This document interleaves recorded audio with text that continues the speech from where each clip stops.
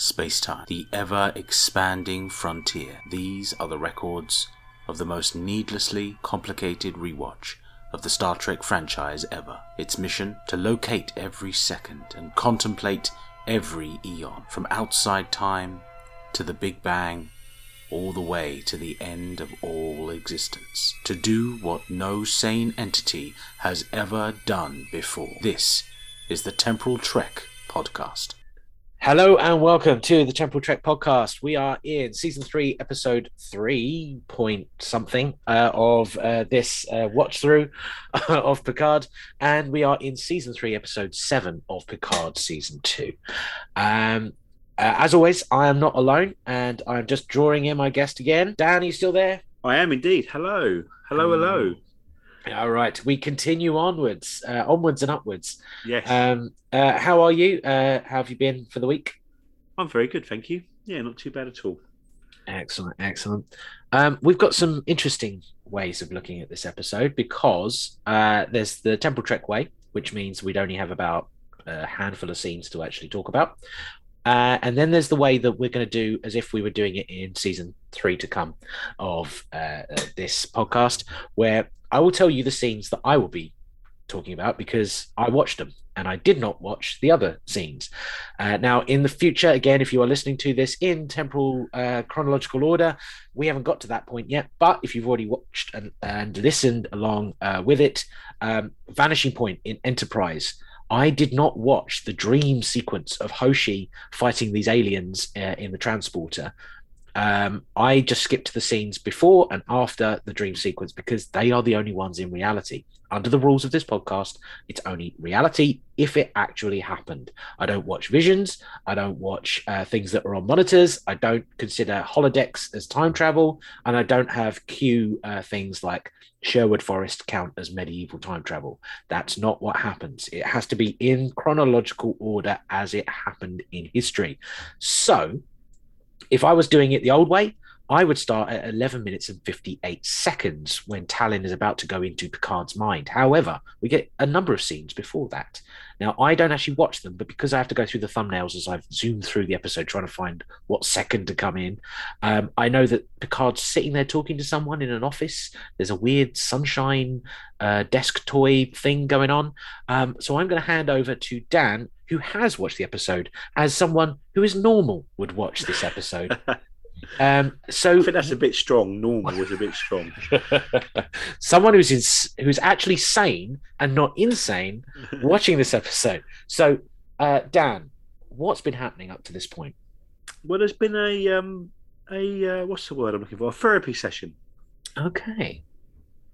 Yes. They've been talking about life and the past. And see, the problem with this format is I have the worst memory in the world. So all I remember about this scene really is them sitting together with a sort of a sun outside. It looks to be on a spaceship. Whether it's the Enterprise or not, I don't know. And then inside there's sort of like I don't know what it is, a 3D model or some kind of model of the sun in the thing. And that's about all I remember about it because I have a terrible memory. And they talk about stuff. Yes. So this could be. You said this could be a short episode.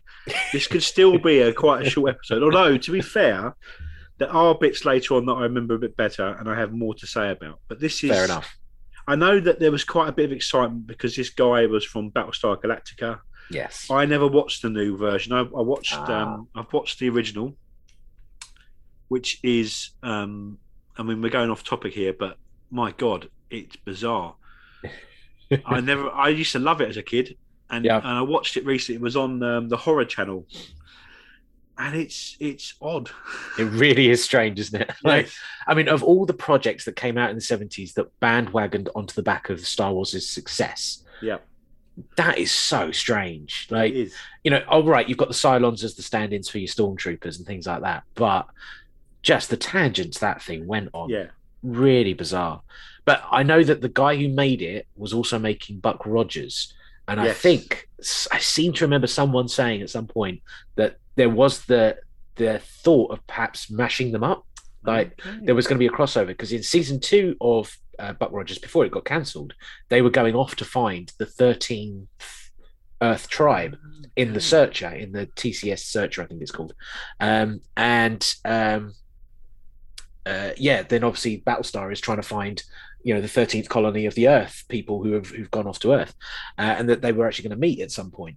But obviously that went off the rails. Buck Rogers got completely cancelled, and then we got Battlestar 1980, which is even weirder. I don't know if you've seen that one. No, I've not seen that. I didn't even know that existed. Oh, it's a TV movie that is so unbelievably cheesy, where they actually make it to Earth, but Earth is 1980s, and they have like sky bikes, and they're trying to advance. I've seen that. I didn't realise that was separate, but yes, I have seen that.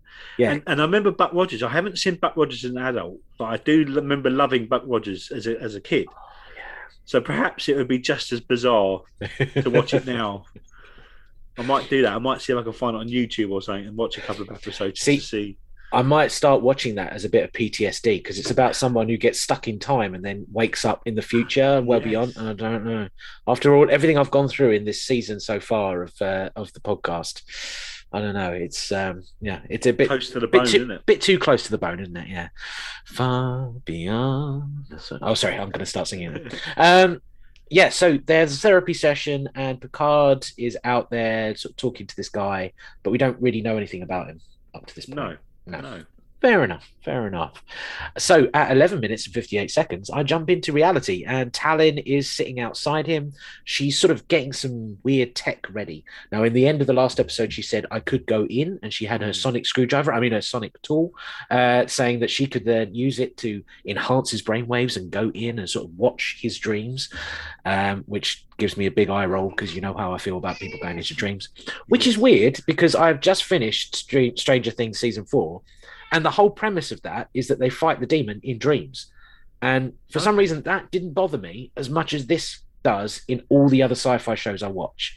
Any other sci-fi show, when they say we're going to go inside their mind, I'm like, oh, God, not again. We're going to get some weird white room that somehow stands in for everything they're thinking. Oh, God's sake, can we just not do dreams for once? I don't know what it is. It gets my back up, and I don't like this concept. It annoys me. It's one of the reasons, again, why I wanted Time Pulled Trek, because I can ignore the dreams. I don't have to watch those episodes anymore. Two moons circling my ass. So that's a TNG reference, and that's one of the reasons why I wanted to not watch dreams for Temple Trek. On La Serena, Raffi and Seven have been back because they're going to go off on a separate mission as well, and these are some of the other scenes we get. They start talking about how they're the main event. They're not the side story. They are the main love story. Who cares about Jurati and Rios kissing on the dance floor? We're the ones who are the main important. I thought it was kind of ironic that what I've considered the sideline story of this season, which was Raffi and Seven, which didn't get as explored as some of the other aspects, are saying that they're the main story. I thought that was quite... I don't know if that was a knowing nod, a meta nod, that they realised, damn it, we're running out of episodes here and we haven't actually explored this relationship enough. Any thoughts on that? I suppose if any relationship, you think you're the main story, do you? Very true. Yeah, very true. It's your story, that's for sure. You're never the side character, I suppose, in your own story. Yeah. No. Yeah, or maybe I am. Maybe just don't realize. Borg encryption on La Serena, and they realize that Jurati has been hacked by the Borg, and she has hacked the La Serena as well and locked them out. Back to the Mariposa clinic, and Tallinn goes white-eyed. She's put this weird metallic Spock ear on one side, and it's now sort of hooked her in like a jury-rigged mind meld, as she said last week. At 14 minutes and 15 seconds, we stop and we go into another dream sequence. Now, again, only looking at the thumbnails, it kind of looks like D&D does Picard, or Picard does D&D. Yes. Take it away. Well, this bit, I mean, again, I'll be quite honest with you, I'm a bit confused about where I am in the storyline because, as I say, my memory. But this is an interesting bit for me. Tallinn goes in and she's sort of watching and Picard as a child with his mother. Right. And she starts talking about, or I think Picard starts talking about sort of monsters and living with these monsters are real and stuff. And this is where I start to have a bit of a problem with this whole thing. This whole, not so much the dream sequence, but the whole story of Picard's mother. Right. Because Picard's mother is psychotic. That's what's happening. She's having psychosis. She's seeing monsters that are real. That is psychosis. And that is an extremely serious mental health issue. An extremely serious mental health issue. And it's actually, again, one of the things I don't like about the representation of mental health in films and TV and stuff is that, you know, almost everybody, it seems, is having psychosis. And that's what people think of with mental health issues, is that, like, you know, they're seeing things and people are talking to them and all that stuff. And that actually is quite rare, really, and extremely, extremely serious. And it's one of the problems, I think, that mental health issues have in the sort of public consciousness because of the way it's represented in TV and films and stuff, is that actually most people, you know, they suffer from like depression, anxiety, those sort of things. And because they're not quite so, what's the word I'm looking for? Quite so sort of extraordinary. It's almost seen like, well, depression is just being a bit sad. Actually, to be mentally ill is to be seeing things and you know, stuff that isn't there and all that stuff. And the truth is, obviously, you know, that yes, that is mental health as well. But it does not mean that someone who's got depression as a separate thing to sort of being sad. We're all sad in our lives. We all have moments and times when we feel good and when we don't feel so good. That's normal. That's normal mental health. Depression is a different thing. Depression and anxiety, that sort of stuff, is a different thing. And so I think, I don't know if this episode will come out before this one but we did speak last week when we were recording about the fact that I've had mental health issues of my own. Perhaps I should re-mention that, because I don't know. You know, I've had mental health issues of my own. I suffered from depression and anxiety. I have had a little bit of psychosis, but luckily not extreme. I actually when I was ill, I went to a charity, a British charity called Mind, and I went there as a client when I was ill, and I ended up working there towards after a few years. And I actually dealt with someone who had psychosis, and she was, I mean, to say she was ill is an understatement. She, you know, and this is another discussion really, but the problems we had getting mental health services to engage and to realise how ill she was, that's another entirely different discussion. But you know, so yeah, this is why I have an issue with it, because I think that this is the sort of public face or the public imagination of mental illness, and it, you know, people do suffer from psychosis, of course they do, but it's unusual, and it's, you know, you've got to be very, very ill to be in this situation. I sort of lost the track of where I'm talking about, but so you know, for her to be, you know, she doesn't need to see things to be mentally ill. Yes. To be depressed, you know, she kills herself. I don't think this is in this episode, but you know, and that's depression. That could be, you know, that could be caused by psychosis. It could be that she's terrified and she, you know, but I just feel that it's badly served. You know, the sort of the truth of mental, you know, and it means that people feel, I don't know, maybe that, you know, I'm not seeing things, so I'm not ill. Do you know what I mean? Yeah. And this again leads on to, I think, in the next dream sequence, or one of the dream sequences to come, you know, this thing where Picard's father talks about, you know, I tried to help her, but she wouldn't take help and stuff like that. Again, I have a real issue with that, because I think, you know, we're in the 21st century. And in Britain, we have a law or a bill called the Mental Capacity Act. Yes. Which basically says if someone has a disturbance to the function of their mind or brain, then this act can be used. and then there's criteria for deciding whether someone can make a decision for themselves or whether that decision needs to be taken out of their hands. And to be brutally honest with you, I think you'd hope by the 24th century that decision would have been taken out of her hands. To be that ill, she would not.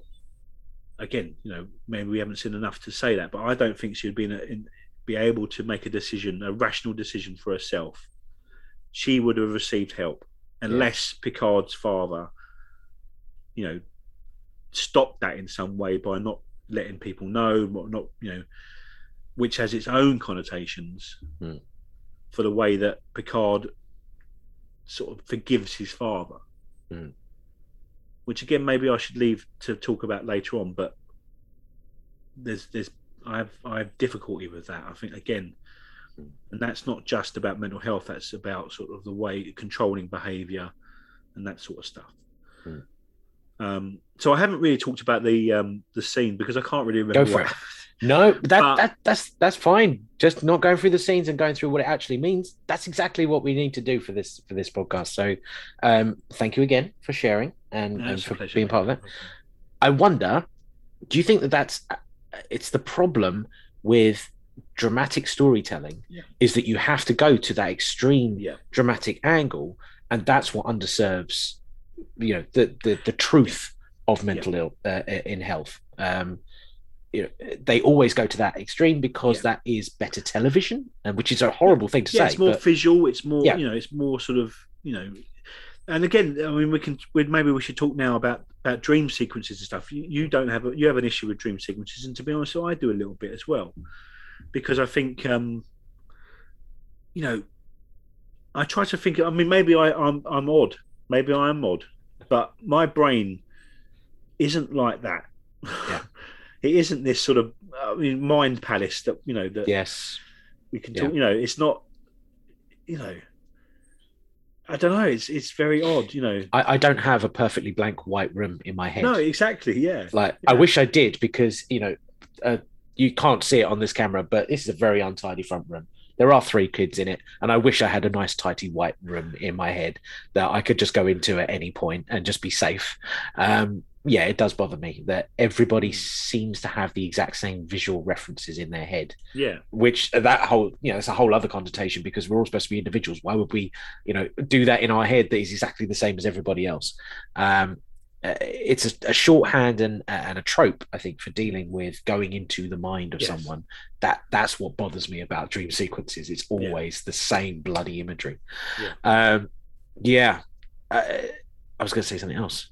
Yeah, it's like when they depict, say, an armed forces group on a TV show or something like that. It's a million scenes of fighting and very little of what actual military life is like. It's a lot of sitting around. It's a lot of planning. It's a lot of training. It's a lot of interpersonal relationships and things like that.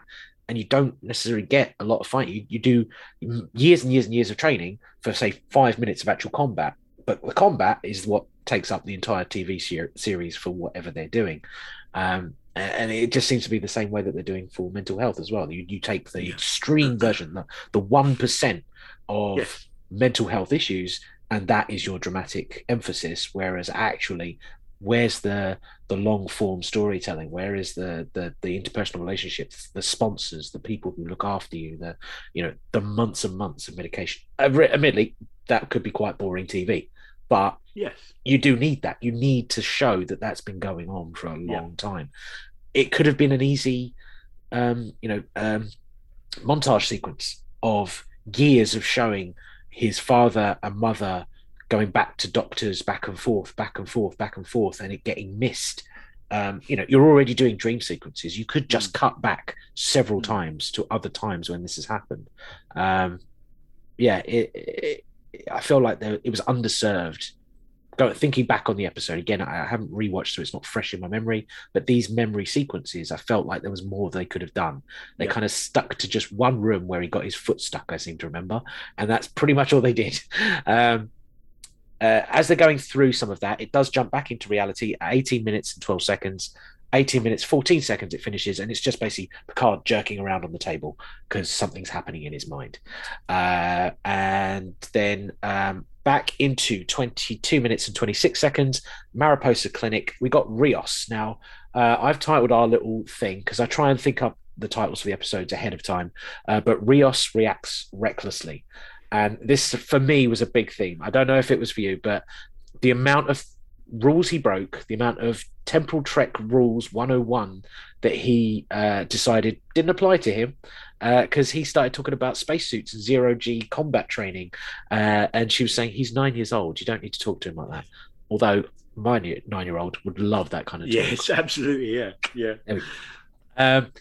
Dr. Teresa doesn't think that that's a good thing for him, but she wants to get into the clinic, but he's not letting her do it, and he's trying to hold her back and all this kind of stuff.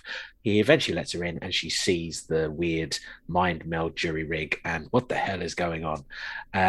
She swears at him, but not in all the best swear words, as Ricardo likes to say.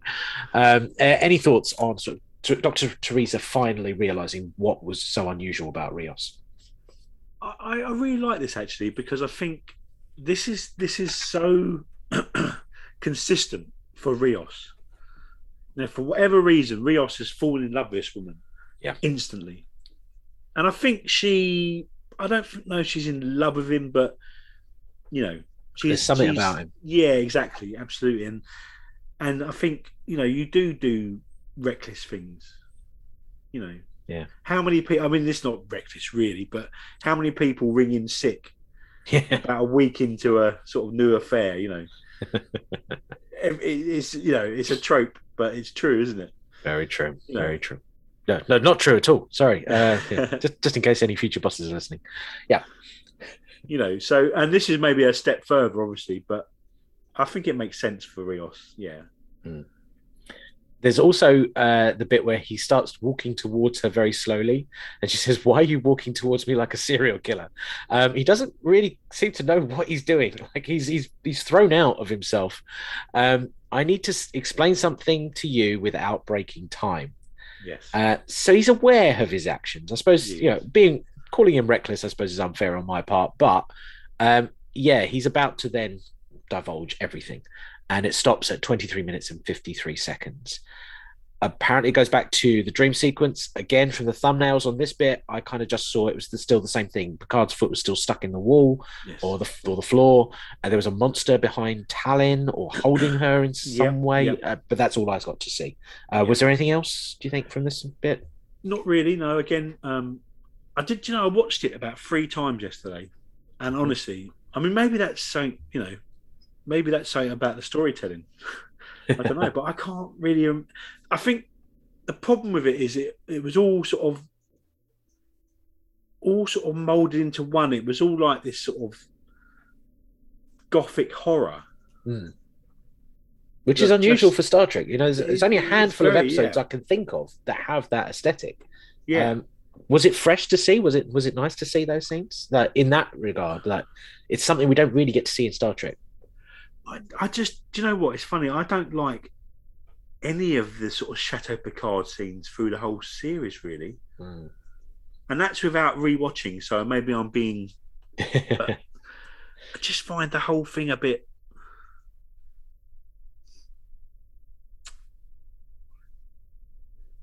I suppose, like, childhood is an interesting one, isn't it? Because, childhood is pretty boring, really, in lots of ways. Yeah. You sort of get up in the morning, you go to school, you come home, a bit like adulthood, really. Yeah. And then you have these moments. You do have these, things you remember, and these, lovely holidays or whatever it might be, or or sort of going to the theatre or something, But actually, it's you don't have a sort of gothic horror in your childhood, And then that's not to sort of play down the awful things some people go through, obviously. Sure. But do you know what I mean? It's trying to tell a sort of story that works for TV as visual and stuff, rather than what maybe is an experience that you would have. Yeah. So again, there's. I mean, we're living in a particular housing council estate area where I am in Chatham. We have a high percentage of SEN kids, but kids on support, who have family situations that are very tough. Yeah. And their domestic troubles, I don't think would manifest in the mind, even if they were that 1% who have that manic imagination part of their trauma. They wouldn't manifest in this particular way, and it's very hard to think that someone even in the 24th century would manifest visually their trauma in this way as well. And it is a very unusual choice for that. I know it's an old chateau, and you could argue it's a medieval chateau. Maybe it invited that. The stories that his mother used to tell were very fantasy oriented and medieval, so maybe that engendered that kind of thing in him. I don't know. I just kind of knowing Picard from TNG, and I know this is a common complaint that the TNG and Picard doesn't feel organically that this is where Picard would end up, even if he went through everything he went through in season 1 up to season 2. Wouldn't it have been more Shakespearean? Wouldn't it have been slightly less D&D monsters in the basement and more? What if it was a really souped up Puck from Midsummer Night's Dream, or what if it was a really horrendous Iago from Othello? What if it was all the villain characters from Shakespeare who were just souped up and dangerous? I know it seems a bit silly, but what if it took things that we knew Picard was interested in and flipped it on its head? That actually was scary to him as a child, and he sort of got into it after a while. What if it was the three witches from Macbeth? Something like that. It just would have gelled for me better as an explanation of where his character was as a child up to adulthood and the Picard we get to know in TNG as well. Just a very unusual set of circumstances. However, visually, I do remember watching this episode and thinking, wow, we don't really see a lot of that sort of medieval dungeons and monsters and goblins and demons and stuff like that. And I did get a kind of Guillermo del Toro feel. Yes. Pan's Labyrinth and that sort of thing as well. Which again, I would love to have a Guillermo del Toro episode. We've just had Strange New Worlds, Those Who Wander, with the Gorn, or basically Alien, but in Star Trek, which for me was brilliant because I absolutely love it. I've always wanted something like a xenomorph that they would come up against, and they did it in that episode. I like the aesthetic, but I don't think it's an organic choice for what Picard would visualize his trauma as in his mind. Yeah, I think that makes sense. Coming back into reality at 24 minutes and 11 seconds, Dr. Rita Teresa is the only doctor who can heal Picard, apparently. She can check his vitals. He could die. He seems to, Rios seems to get Archer's explaining powers in this. From in season 3 to come for our podcast, he's able to somehow explain that she can deal with this because she's a doctor, and you know what to do. Does she? This is a 24th century problem. We've got someone hacking into his mind. She doesn't have equipment from the 24th century until she does, because Rios just hands her a stabilizer, which has got beamed into his hands. And Dr. Teresa sees her first beam in and beam out. It's a neural analyzer. Was this the thing from season 1, the brain scanner? It looked awfully similar. Okay, yeah. I was trying to remember if it was the same prop, and I haven't gone back to season 1 yet to go and sort of check. But the thing that could solve all your problems just by thinking. Because I was wondering if that was an out. The way that she can solve this is by having this one piece of tech that is just using her thoughts. So she thinks what she wants to do to heal his brain, and it does it for her. Because that would explain how a 21st century doctor can use 24th century tech. And that ends at 25 minutes, 22 seconds. Again, I saw that there were some more dream sequences. Again, it was the same sort of monsters. Talon seemed to be kicking butt, I think, from the thumbnail, as far as I could see. And then 25 minutes and 58 seconds, we come back out into reality. And again, she seems to be stabilizing, but it's a lot of like hand waving with Star Trek technology. It's doing something because it's lighting and flickering.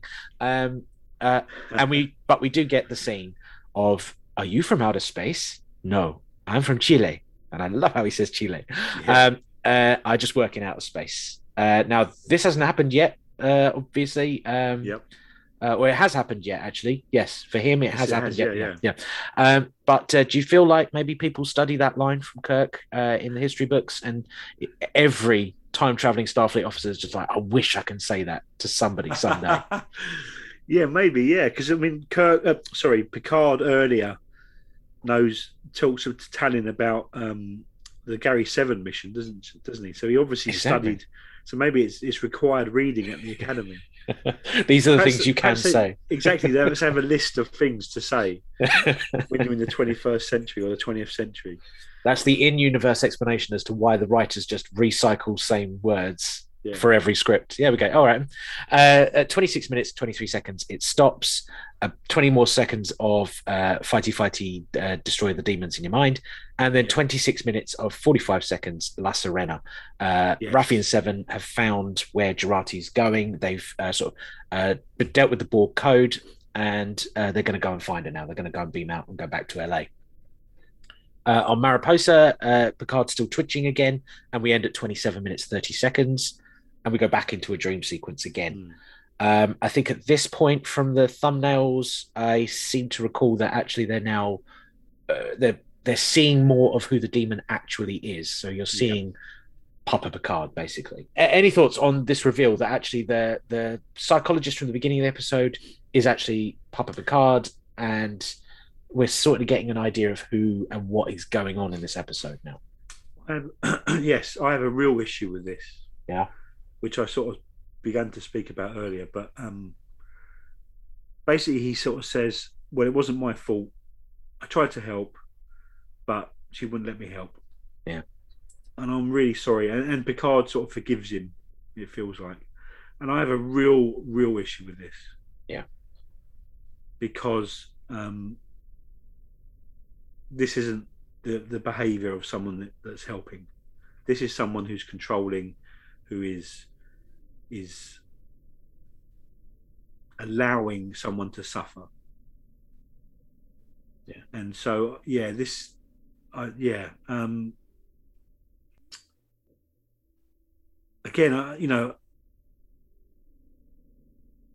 again, we don't know what 24th century mental health treatment is like, but I would hope that it's moved on. Yeah. That not only the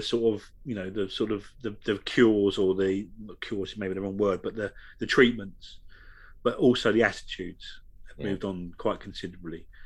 And I don't think for a moment that the medical services would that's the wrong word, but would not intervene in a major way to help someone who's suffering from psychosis. The only explanation for that is that Picard's father either played down what happened or was happening, or didn't report this at all, and basically left his wife to be in this incredibly difficult situation. In which case, it's questionable, and questionable is being polite. It's awful. And again, I mean, my partner, she when we watched this originally, she was talking about tropes in sort of in literature, in film and TV, the sort of hysterical woman. And the sort of the man saying, well, that's how she was, and she wouldn't take help, and it's an excuse. It's an excuse, because again, by this point, hopefully people would be aware of the effect that this would be having on the young Picard. The potential. How many people do you see that whose parents have had mental health issues or alcoholism or whatever it might be, that have led to problems for a child in the future? People would be aware of that. I mean, they're aware of it now, but they would be sort of be concerned about that much more, I think. So this is a real cop out for me, and a real problem. And to be honest with you, it makes me quite angry. That the producers or the writers allowed themselves to go down that route, where it's the woman's fault. That's basically what it's, by Picard forgiving his father, it's basically saying, well, it's his mum's fault for not taking help. Yeah. Which, is troubling.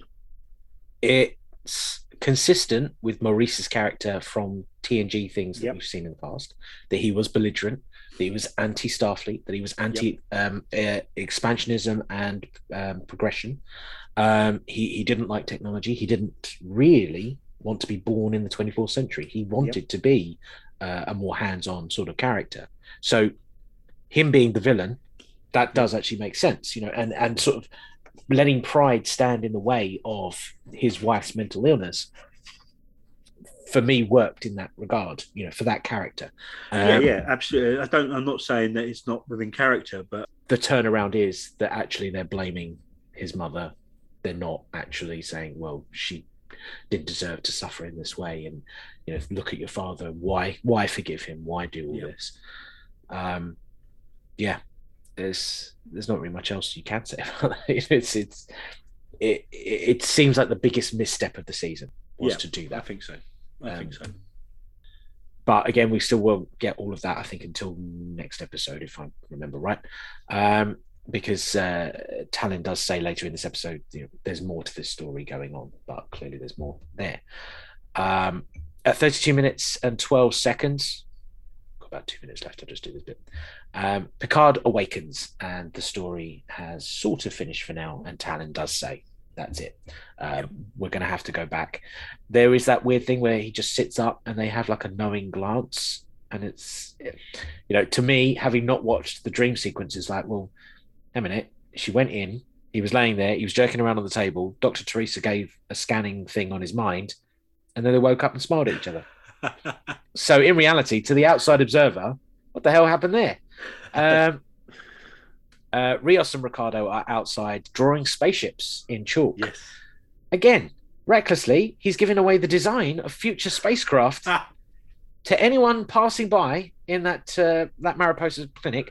Ricardo's perfect little, rocket ship from the 50s. That looks brilliant. Almost looked a bit Captain Proton. I was kind of hoping he would sign it that way, that actually was a big Captain Proton fan. And there was some, Next Generation Captain Proton TV show that he was obsessed with. But yeah, he's drawing the La Serena. He's drawing the plans for their spaceship for anyone to see. Oh, well done, Rios. Very good. I'm human. He has to justify being human. Yes. And Dr. Teresa calls him out on that and says, you have to go through life justifying who you are. He talks about having bad dads throughout his life. And now, obviously, that plays into everything we've just been talking about. He seems to want to go for father figures and actively discover father figures. That fits for season 1 with the captain who died at the hands of the androids, and that's why he sort of left Starfleet. It fits with Picard and why he follows him to the ends of the earth. It's a pretty good analysis of the character. Now, I've seen lots of people say that Rios's eventual decision later on doesn't make any sense and doesn't fit with his character, but actually, all of his actions so far, for me, made perfect sense. I could see the progression from A, B, and C. I didn't know if that was the same for you. Yeah, definitely. I think you're right. I think he's been consistent throughout this season. He falls in love with this woman. Yeah. Simple as that, and that basically guides his decisions throughout the season. So yes, he's fallen in love, and he would act how I would expect Rios to act in that way. Back in LA, Seven and Raffi are tracking down this new Borg queen. They find the remnants of the glass that Jurati left. Now, in the last episode, we obviously watched that scene at the end of the other scene, but now we're seeing the glass that was smashed on the floor from when she was in the bar, watching the CCTV footage. And that's when it goes back into last week. So you can go back into the last week, watch that scene, and come back to us. At 35 minutes and 4 seconds, we stop. We come back at 35 minutes and 59 seconds. Back on the Mariposa, Picard getting a sit rep from Raffi and Jurati over the comms. They find out Renee is safe, everything was fine, but Sung is now their new threat. So they've moved the mission on, as it were. There's a new personal connection. Tallinn gives away that she's actually a Romulan. She tucks her hair back and reveals that there's this sort of weird cloaking technology, holographic disguise thing that she's got, which is very cool. And for some reason, can't use it for 8 hours. Takes 8 hours to recharge. Now, that seems like classic time travel 101. They were covering up the ears, but this time without a beanie hat, without a weird judo kit that Spock has just got out of. Why didn't everybody use these holographic ears? This is so much easier, so much better. Picard wants to go back to the mission. He just, whatever happened in his mind is now irrelevant. But Q does say, know yourself. And he brings up that actually Q said, wait a minute, it's more about knowledge of myself. He needs the trial to happen, but it seems to be more of a personal journey. So they've already set up this question of, is it really about Renee or is it really about Picard? Knowing what happens future parts of the season obviously changes that. But at this point, if you were watching this fresh, do you feel like they've done enough groundwork to secure that this is more of a personal journey for Picard than it is for galactic importance and the end of all existence? Not yet. No. I think this is an important moment. Because what it does is it's sort of, I think we've spoken about this earlier in the season. This weird change in Q. From sort of this character that's trying to sort of change the future, and is sort of quite evil, I suppose you could say. To at the end of the season where he sends them back and he cares about Picard and all that stuff. This maybe is a key moment in that where suddenly, as you say, maybe the focus can change from this sort of not world ending, but this world changing event into this sort of personal exploration of his childhood, which maybe will allow him to live a better life, or be able to sort of be more settled in himself. So yeah, it's interesting. Even at this point, I was wondering, are they trying to make like a microcosm of all of TNG? Because Q was the villain in the first few seasons. Then he sort of mellowed. He lost his powers in JRQ, pretty much how he'd done it in season 2. He lost his powers. He couldn't click his fingers. And then we go into sort of the tapestry area of like, he's actually trying to help Picard. And actually, by all good things, he's on his side. And he's trying to help him in a timey-wimey way. Yeah. In this season, in season 2, he starts as the villain. He's really angry, loses his powers, and by the end of it, wants to help Picard in a timey-wimey way. And I was wondering if that was a deliberate storytelling thing that they were trying to do, and whether they actually pulled it off in a convincing way. I like that idea. I really do, actually. That's interesting. I hadn't thought of it like that. But yeah, there's a parallel there, isn't there? But again, whether did they pull it off? Perhaps perhaps this is the question we need to leave to the end of the last episode. There we go. Did they actually give us a convincing? Did they pull it off? Yeah. Yeah. Okay. Yeah. They need to summon Q. They need to bring Q to them, and they know someone who can do it. Off we go to 10 forward, and Guinan can summon Qs now. Yes. Did this happen before? It's very strange. We get the idea that there was this cold war between the Elorians and the denizens of the Continuum. She's not going to call them gods. Yes. But there's genies in bottles and moments in time trapped inside a drink or a piece of food. Totally fits with the Elorians. The listeners who believe that over food and drink you can actually get to know people. It makes total sense why Guinan's the barman and all this kind of stuff. But yeah, trapping moments in bottles.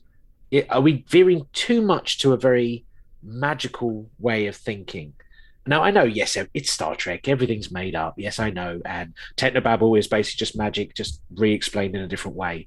But time things in bottles, it just seems very too far into the fantasy genre over maybe there's a device. Should we have been a little bit more Akuchi Moya like Chakotay? Where we can kind of suspend disbelief here, but it was basically she pulled a genie in a bottle moment. Like she pulled off the thing and it let it out. Was it Did it fit right with you? Because something inside me just didn't seem to buy it, and I don't know why. Yeah, I don't think my issues were particularly the genie in the bottle thing. I think my issues were more like, where did this come from? Regardless of what they used. Yeah. You know, this. I mean, I think there was that moment when sort of Guinan does her hands. Yes. You know, and I don't know. I mean, I think the Q are quite sort of dramatic, aren't they? True. So maybe it would appeal to them in a way. And if the Elorians are, as you say, you know, as she says, they're sort of, you know, the idea of food and drink and you know that sort of thing. So I can live with that, and I can live with the be able to summon a Q as well, because you know, let's be honest with you, you know, every time they make a new story, you know, they come up with things, and this is just something they've come up with. You know, I mean. We had time sickness a few weeks ago, which we've exactly, never heard of before. Exactly. So you know, I can live with that because it's funny because you know, I often think about this that you know, basically, I spend a lot of time talking to you about Star Trek and being you know quite in depth about Star Trek and stuff, and I do the same with the academic Trek. You know, I sort of talk to people that write you know thoughtful articles about this, but I don't really watch Star Trek in a very thoughtful way. I just really enjoy it.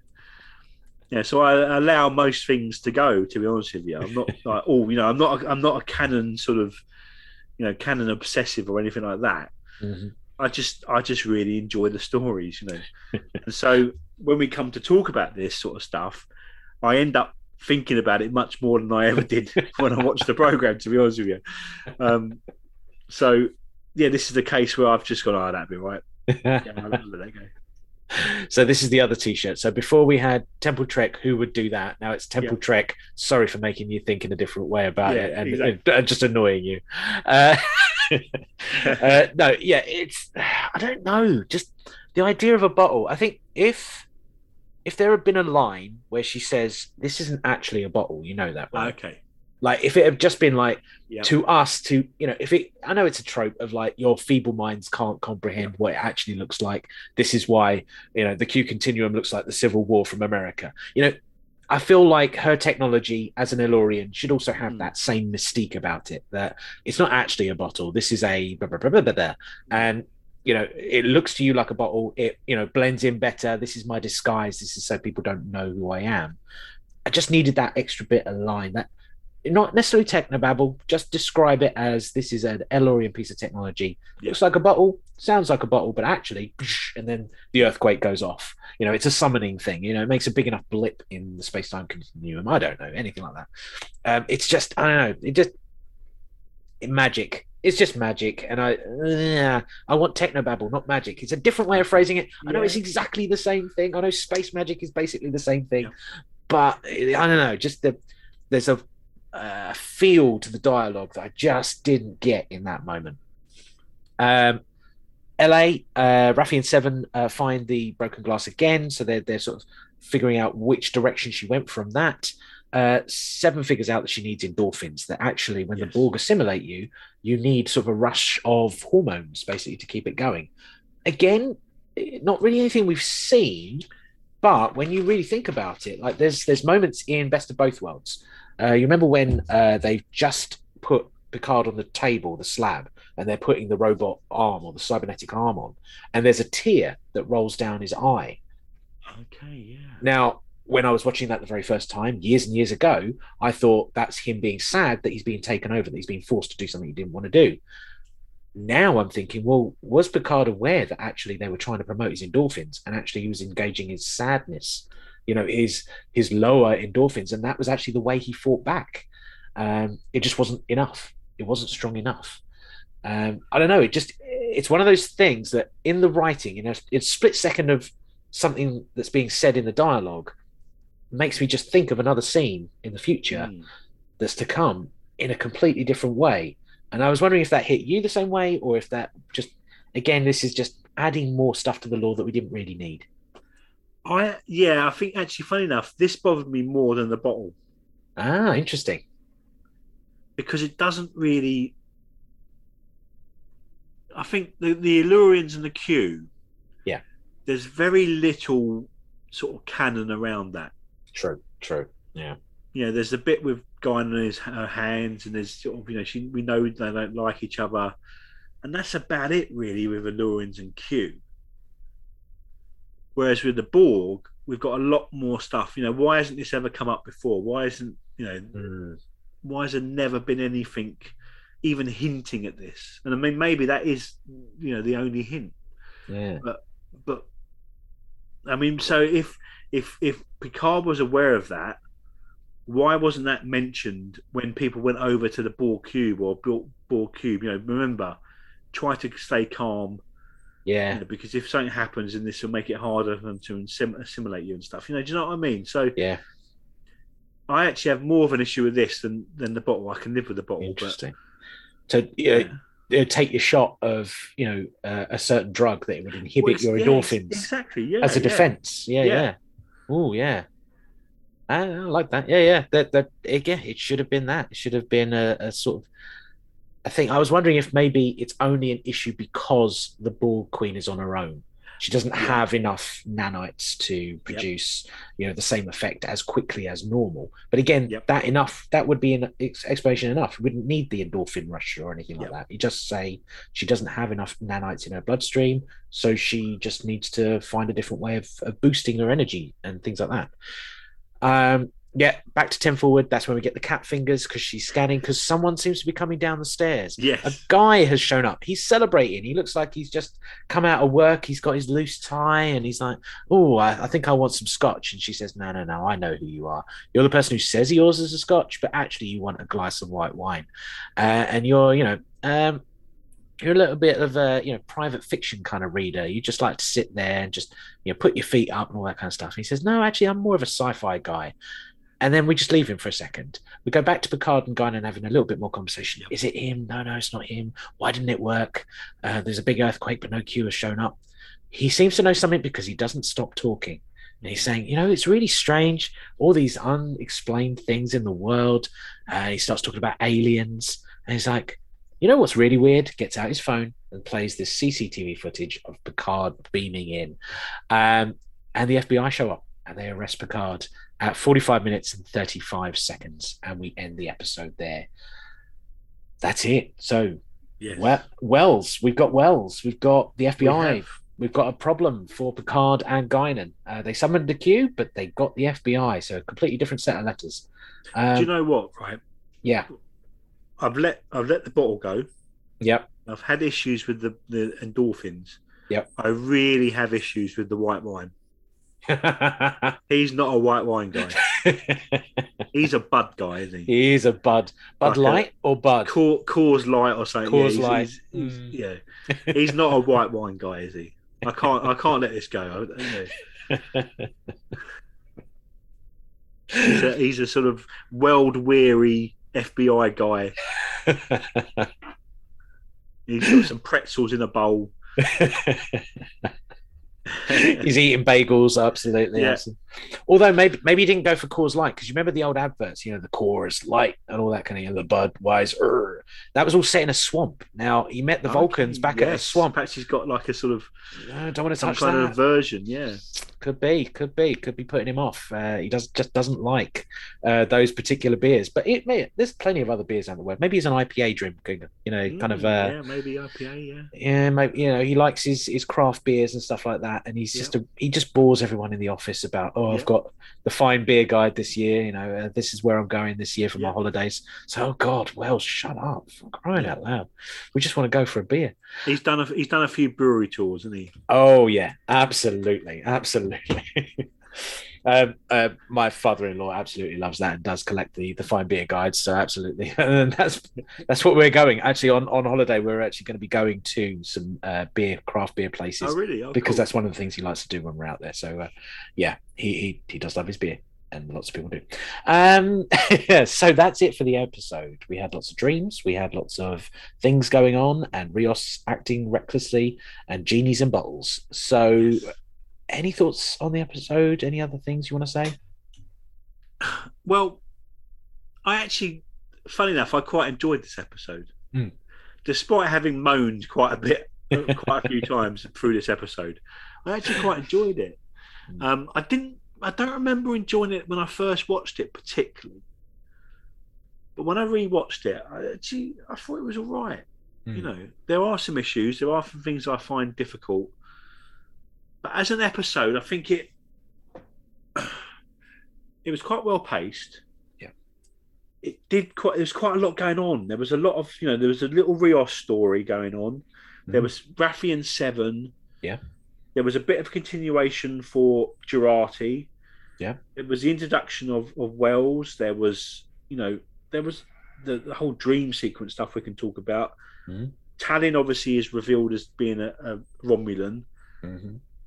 There's actually a lot that happens in this episode. So I think it was a pretty good episode, really.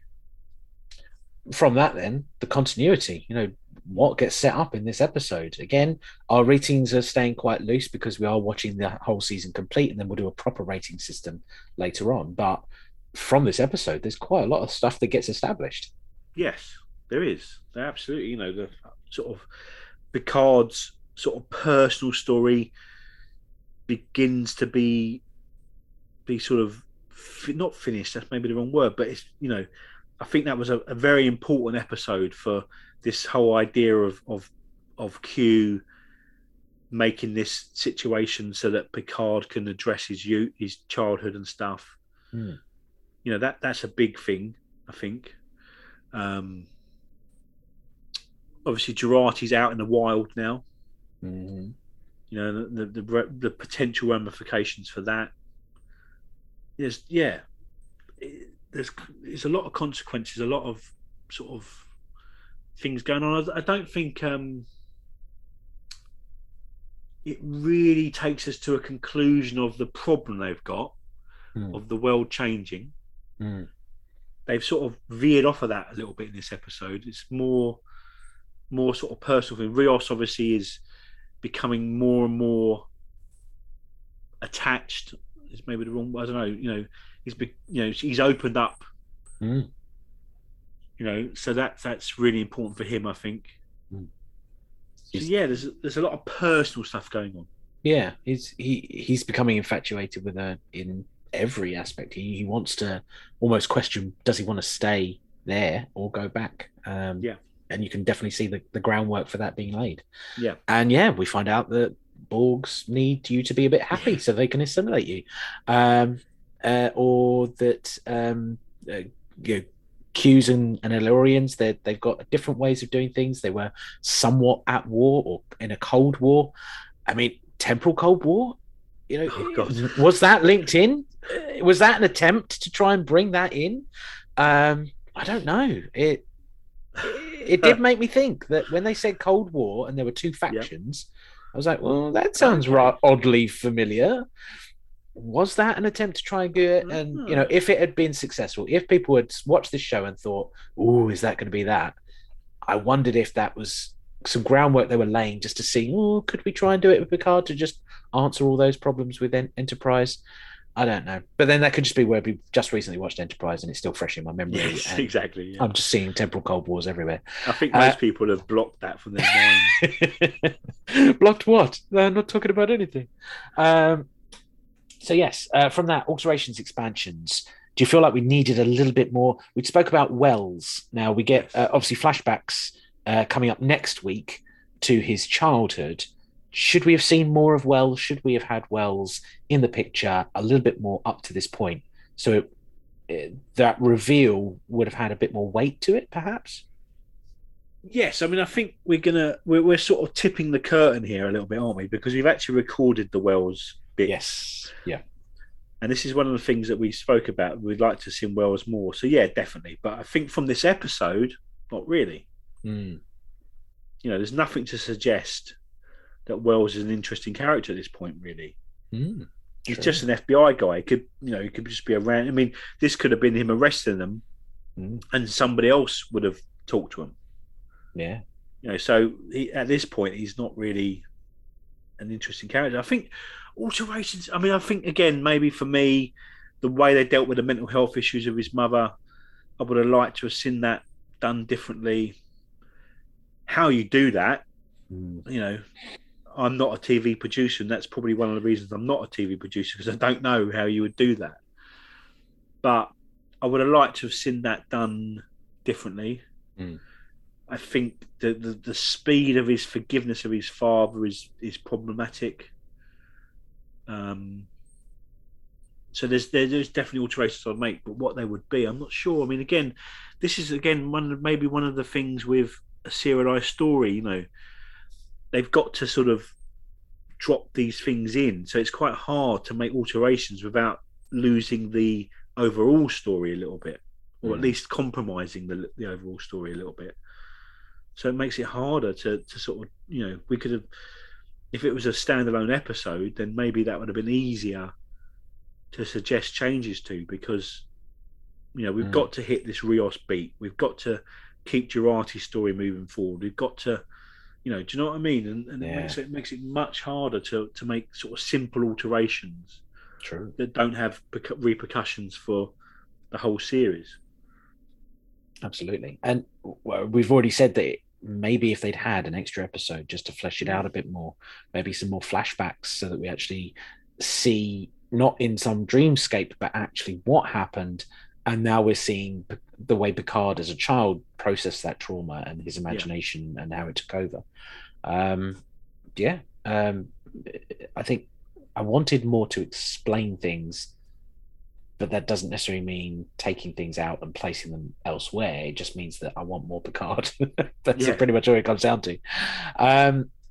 From that, we have our recommendations. So, to Star Trek fans, standing alone this episode with dream sequences and everything else that happens, again, hard to do because we are in that. But in the previous episodes, we've said, if you took out a scene and said, right, these are these characters, you know, this is a classic Talon and Picard moment. Do you think there's enough in here for Star Trek fans to come back to? I think within the season, I think it's actually quite a strong episode. You know, there's a real change of focus to the personal, away from the galactic. And that I quite like. Again, I think I've spoken to this before. I think that with new television and sort of prestige television, what you really need is these beats, these textures, you know, moments of high drama and moments of low drama, and sort of, and this felt like not a low drama exactly, but it just stepped back slightly, and for that I quite liked it.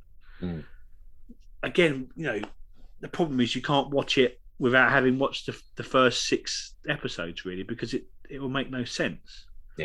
And this is the great problem. I mean, it'd be really interesting when they start showing like Picard and Disco and stuff on the telly. And you just, you know, like now when I'm watching, you know, when I'm flicking over, sometimes Star Trek's on, I just sit and watch an episode. Will I do that? I probably will. That's how I am. But, you know, is it entertaining TV on exactly itself? Yeah, exactly. And that, you know, you know, how much do you need to know, you know? So I recommend it, yes, because I've recommended the whole season personally. You know, again, there are issues with it, and I think some people have been really critical of it, and I don't think that's quite fair. No, I think this, you know, I think actually it's a pretty decent season, really. So you know, so yes, I recommend the whole season. That's all I can do. I can't really recommend a separate episode. Yeah, I'm with you on that one. There are some great performances, there are great moments, but again, it's too reliant on everything else happening in the season. You need to watch the whole season together. They haven't made a little bit of TV that's separate part of Picard season 2 that you can just enjoy and throw on. So, to non-Star Trek fans, is it just too confusing? It's not that it's too confusing. That obviously is an issue, but I think Picard, almost, what's the point of watching Picard if you haven't watched TNG? Yeah. There's a lot relying on that. I mean, you have to know so much more about Guinan to understand what the hell the bottle's all about. You know, that doesn't make any sense. I think, you know, they talk about they talk about the last episode of Enterprise being a sort of a love letter to the fandom. Mm-hmm. I think they should have written a different one personally, but that's another story. But this certainly feels to me like a love letter. A love letter to TNG in a way. Although, I mean, until next season, it's obviously going to be TNG heavy, but it hasn't been TNG heavy. But Picard is a loved character because of TNG. Yeah. That's the only reason this series exists. Yeah. And so, you have to have seen TNG to understand, I don't know, yeah. So I can't recommend it to non-Star Trek fans. And I can't really recommend TNG season 1 to non-Star Trek fans either, which is a problem. Which is a problem because obviously there is that scene in season 1 of TNG where he meets his mother outside time at the end of the universe. Yes. And he does mention that he always imagined seeing her as an older lady. This is later in episodes, not the one we just watched. That you kind of need to watch the really bad season of Star Trek TNG to kind of get some references here. And that's not a good recommendation. No. Like, please don't start there. No, exactly. Yeah. Go to season 3, season 4 TNG, or season 5 of DS9, or Voyager, season 4 and 5. Something like that. This is going off topic, but it's interesting. Like, we often talk about the Measure of a Fan podcast, and they chose to go in chronological order, not of how it was made, but of how sort of starting from Enterprise. Always true. Yeah. But where would you start? If you could, I don't think you'd start at Enterprise season 1 either.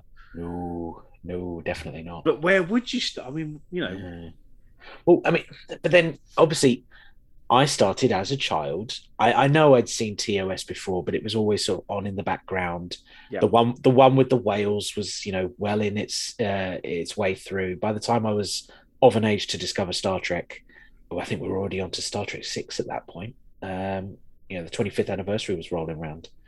So I started at the tail end of TOS and the highlight of TNG, the season 3s, your season 4s, best of both worlds. I don't know. It's really hard. I would probably start, but again, I am biased at the beginning of season 3 TNG because they did do something with that episode. I seem to recall. I think it's not Instance of Command. It's who is it?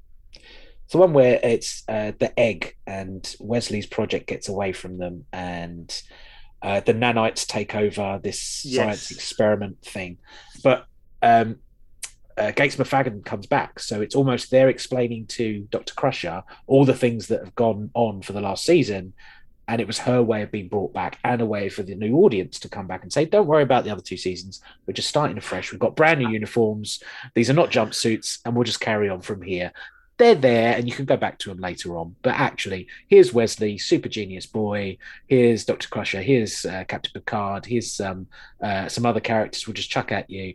And now you can love them. It's fine. You forget the other 2. Just carry on from this point. So I personally always say TNG season 3. But again, there are people who hate TNG because it's too placid and too beige, and it's like a Marriott hotel in space. I've heard some people call. I don't know. How about you? Where would you start?